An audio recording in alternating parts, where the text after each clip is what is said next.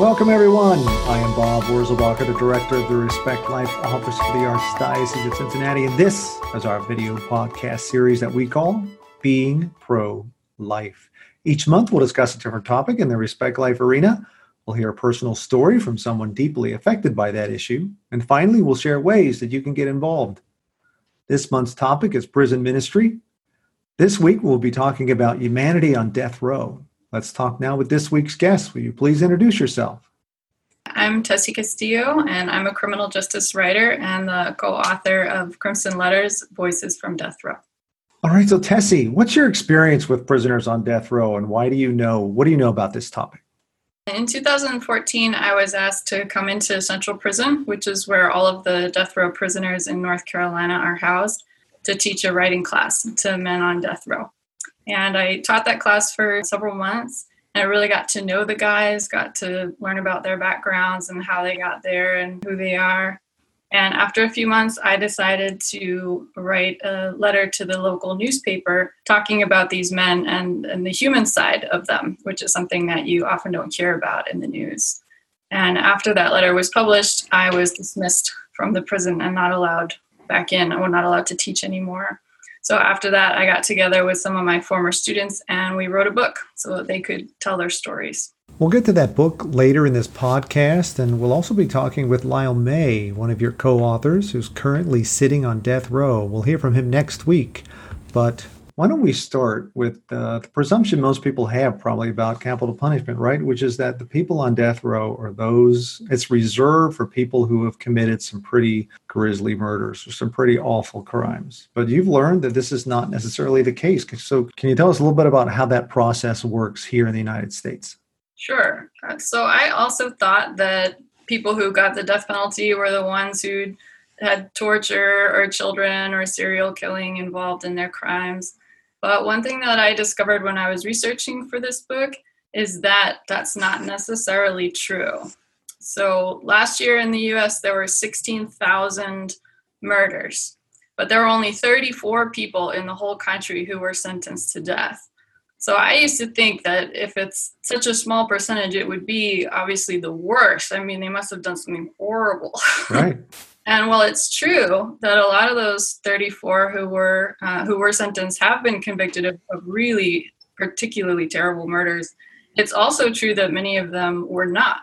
And in fact, many people convicted of the death penalty were not actually convicted of killing anyone at all. And I have a couple of examples. In the class that I taught at Central Prison, I had two men who were not convicted of killing anyone at all. They were simply present during a crime when someone else committed a murder. And in both cases, the person who committed the murder did not get the death penalty, while the accomplice did. So there's a lot of confusion within the criminal justice system.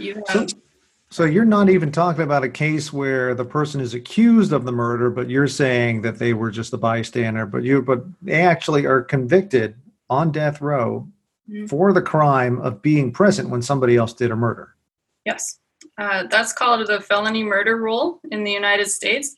And the felony murder rule states that if a murder is committed during the course of a felony, which in most cases is a robbery, then everyone involved in that robbery, no matter if they were present in the store, no matter if they were the getaway driver, no matter if they intended for a murder to occur or not, they're all equally culpable. So one of the people in my class, for example, he was involved in a gas station robbery. There were 4 men present in that robbery. 2 of them went into the gas station. One of them had a loaded gun. The 2 others, including the student in my class, were outside, and he was the getaway driver. They did not intend to kill anyone. They just wanted money. But something happened inside the gas station, and the person with the gun killed the gas station attendant. And the outcome of that was that my student, who was the getaway driver, was given the death penalty. And the other 3 men, including the one with the gun who had actually committed the murder, did not. So there's just enormous discrepancies in who gets the death penalty and who doesn't under the system. Why would that even happen? That in the same case, the getaway driver is the only one convicted of death. How does that even happen? It depends a lot on the lawyer that you have. All four men had different lawyers, and the lawyers gave different defenses. In the case of the actual shooter, the defense was mental health. He had some mental health issues, and so he was able to escape the death penalty while my student was not. So tell us a little bit more about what you've learned about the system, why it is that the death penalty is not fairly applied in this country. The problems that exist within the capital punishment system are really rampant throughout the entire criminal justice system, and people are pretty familiar with it. Obviously, if you're a low-income person and you can't afford a private lawyer, you're assigned a defense attorney. And the defense attorneys are often not very well paid. They're often overworked and understaffed, and so they can't handle all of these cases. And this happens with capital trials as well. There are some capital trial lawyers who are tasked with defending someone's life, literally, who are paid very little, maybe just a couple $1,000s, which is ridiculous for a trial that takes years sometimes to go through. They're paid very little. They are not given adequate resources. If you think about how the political system works, politicians decide whether a prosecutor's office gets X amount of money to convict people or whether a court-appointed defense office gets X money to convict people. And of course, they're more interested in putting people who've supposedly committing crimes away rather than releasing them. So the balances tend to be extremely disproportionate, where you see prosecutors' offices get vastly more resources and defense offices get very few. There's just not a lot of political willpower to put money into defending someone. Other major factors in the death penalty in particular is geography. We only have in the United States, the vast majority of capital convictions come out of only 2% of counties in the whole country. And most of those are in Texas. So you've got a situation like here, actually, where I live, there's a county right next to ours where they never pursue the death penalty, no matter how horrific the crime is, even though it's legal in North Carolina to have the death penalty. But they just choose not to. It's not politically expedient. Then the county right next to them always pursues the death penalty in every first-degree murder case, no matter what it was. So you could have two identical crimes, and which county they occur in is going to determine whether or not that goes to capital trial. So you talked a little about funds. That makes sense to me. So the funds that are available, and more money tends to go to the prosecutor's office than to the defense attorney's office. So that includes not only salary. So a prosecuting attorney working for the state is likely to be paid a lot more than the state-appointed defense attorney. They pay a lot more. They have more staff to work for them. And it also extends to things like money to be able to hire investigators, because we often operate under this assumption that nobody really thinks about how do you get money to hire investigators to look into a case? How do you get money to hire expert witnesses to give testimony? So you see on CSI and Law and Order, there's detectives going out and they're interviewing people and they're looking for evidence and they're at the crime scene and they're hiring experts and all this. All of those things take money. And prosecutors' offices are generally given a lot more money and staff and resources and connections to be able to gather that evidence than defense attorneys are. In fact, in some cases, defense attorneys, even for capital defendants, are not given any resources to conduct investigations. And in fact, the problem is so bad that there's a Supreme Court ruling. It's called Brady versus Maryland. And this Supreme Court ruling recognizes that since prosecutors' offices have more resources to investigate crimes, they often come across evidence that would point to a person's innocence as well as to their guilt. And what we were seeing is that a lot of those prosecutors' offices were choosing, obviously, to hide the evidence that they found that pointed to a person's innocence. And so the Supreme Court ruling mandated that they have to turn over the evidence to the defense attorney once they find it. Now, how that's enforced is a different story, but there is a rule. So you'll often find a situation where the prosecutor is the one finding all of the evidence, and then they may be turning it over to the defense attorney, as opposed to the defense attorney being able to hire someone and find the evidence themselves. In fact, in the majority of exoneration cases, when someone was found to be innocent, prosecutor misconduct was the reason that the person had been wrongly convicted, and suppressing evidence that could have pointed to innocence was one of the main examples of prosecutor misconduct. Wow. One thing that's very unique about capital cases is that after a person is convicted and given the death sentence and sent to death row, they're given a lawyer who can appeal the sentence. And the appeals generally take decades and decades and decades. Of all of the men who I co-wrote Crimson Letters with, they've been there 15 years, 20 years, 25 years, and their sentences are still being appealed. And these appeals cost millions of dollars per case, which is why you often hear the argument that it's actually more expensive to put a person on death row than to give them a prison sentence. It's because of those really lengthy appeals. Now, as exoneration cases, which are when a person is found innocent and released from death row, on average take 24 years to find out a person is innocent. And so when that person spends 24 years on death row and then they're found innocent and they're released, they're not entitled to any compensation for the years that they spent losing their lives. They're just released. Like, sorry guys, we messed up. In fact, one of the most interesting and I would say shocking facts that I found out about the death penalty in my research is that across the United States, 65% of death penalty convictions are overturned, meaning that when the appeals process is happening and the prisoners are trying to argue that they had an incompetent defense attorney or there was prosecutor misconduct in their case or whatever the case may be, in 65% of cases, they actually win those appeals and they're taken off of death row, which means that 65% of the original capital convictions in the United States are later determined to be wrong. And that's an error rate that's just absolutely staggering to me. I don't think we would accept that high of an error rate for anything in any other industry. Right. Of course, now this is not 65% innocent of the crime, but this is 65% overturned as in at least it was deemed it shouldn't have been considered worthy of death, I guess, under the system is more mostly what we're talking about, I suppose, here. Yes. But yes, my goodness, 65%, that's astounding. Now, the knee-jerk reaction to it takes so many years for the appeals process would be to say, well, once you've had your case and you've been convicted, you shouldn't be allowed to appeal for 25 years. But why is it that it takes this long? The appeal process takes so long in case that there is a mistake. It's because the death penalty is the most severe sentence that we can impose as a society. And so we want to make sure that it's not done in error. In the United States, we've had, for every 10 people who have been executed in the United States, we've had one person exonerated.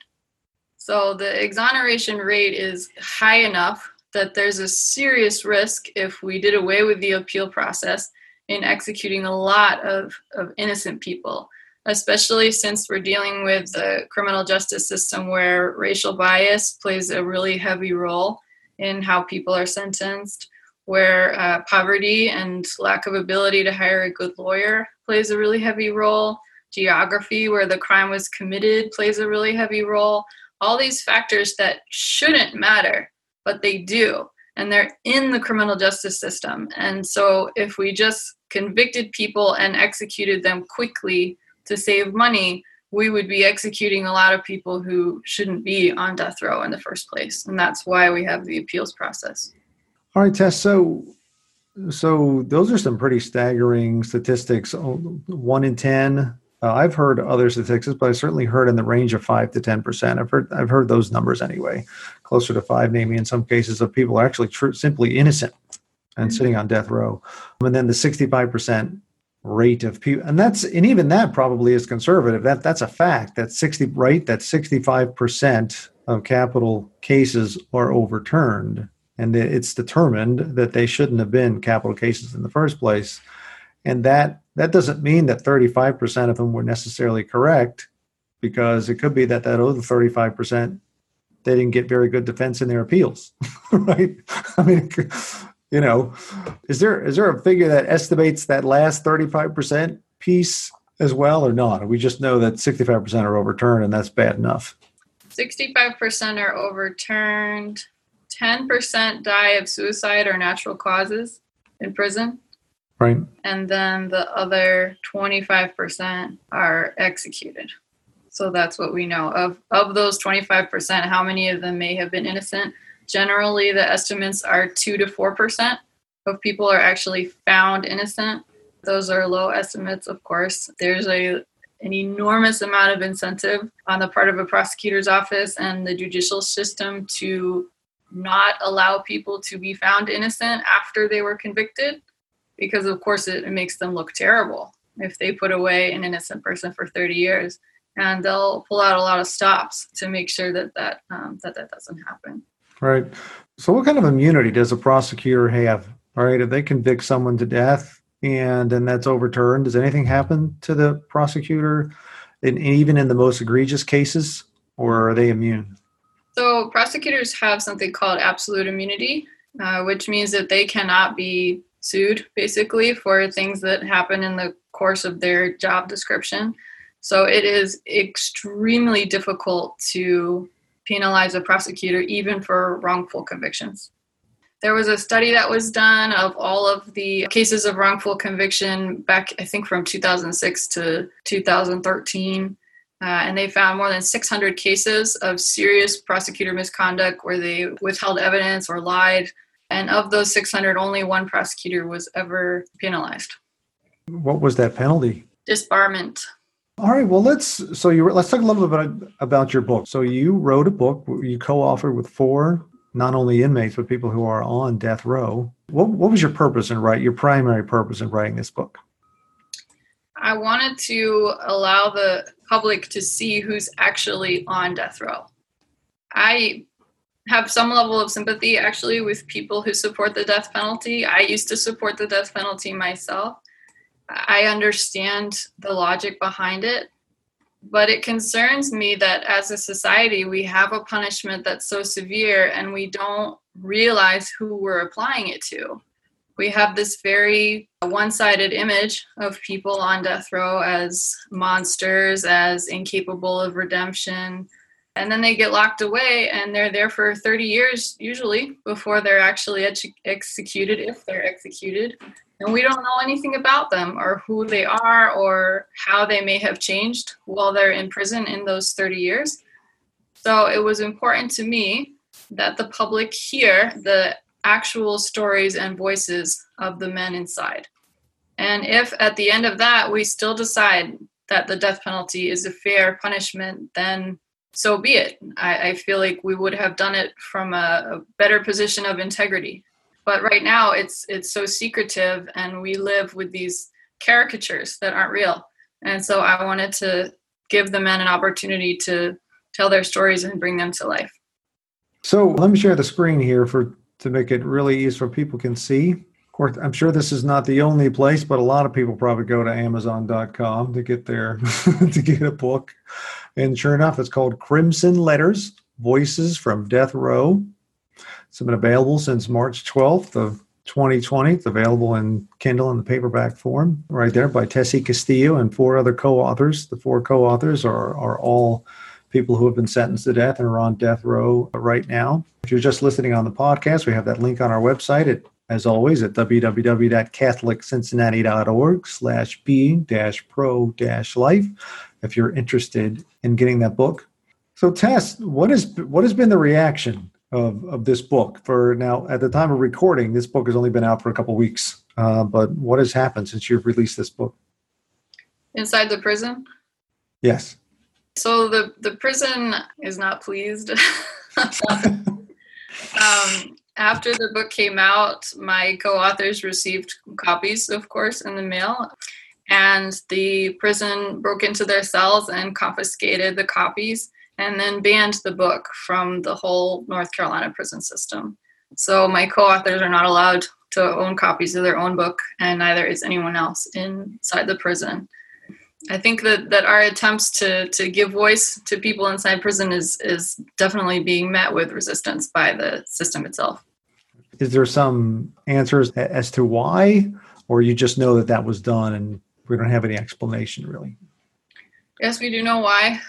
One of the chapters describes a suicide attempt, actually, by one of the guys. And that was the chapter that the prison took issue with. He, in the book, describes that he attempted to fake a suicide so that he could escape solitary confinement because he was losing his mind inside of the cell.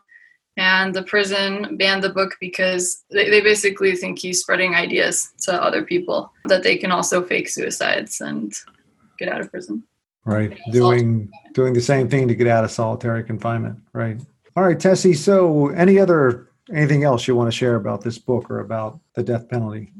To be honest, I was really nervous when I was writing this book and releasing this book. It was a long process. It took 4 years of snail mail contact, since they obviously don't have email or anything like that. So they would send me essays and I would make some suggestions and send them back, and they would correct them and send them back to me. And it happened over many years. And it was a difficult process. We didn't always get along. We didn't always agree on what should go in the book and what shouldn't.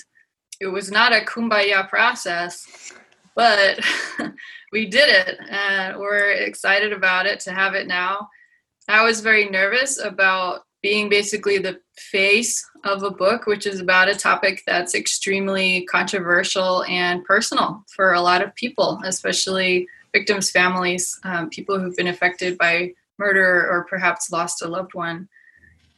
There were a lot of times when I doubted if I should be doing this, or where I just felt scared. But I think that it's important that we hear about this issue from a holistic perspective, and that we don't always look at just one side and then shut the men inside the prison and not allow their voices to be heard. And so I felt that it was important enough to do that I decided to go through with it, even though sometimes I had misgivings. And I'm really glad that I have, because I've already had a lot of people reach out and say how moved they were by the book and by the men and by their voices and their stories. And that gives me a lot of strength. I've read that book myself, Crimson Letters, Voices from Death Row by Tessie Castillo, Castillo. I highly recommend that book. I think it's a very good read. Well, thanks for talking with us today about the death penalty, about people on death row, the humanity, right, of people on death row. Hopefully we've learned a little bit and can give more humanity to those who are sentenced to death in this country, and that things may not always be as we presume. So thanks for spending time with us today. I appreciate it. Thanks so much for having me on.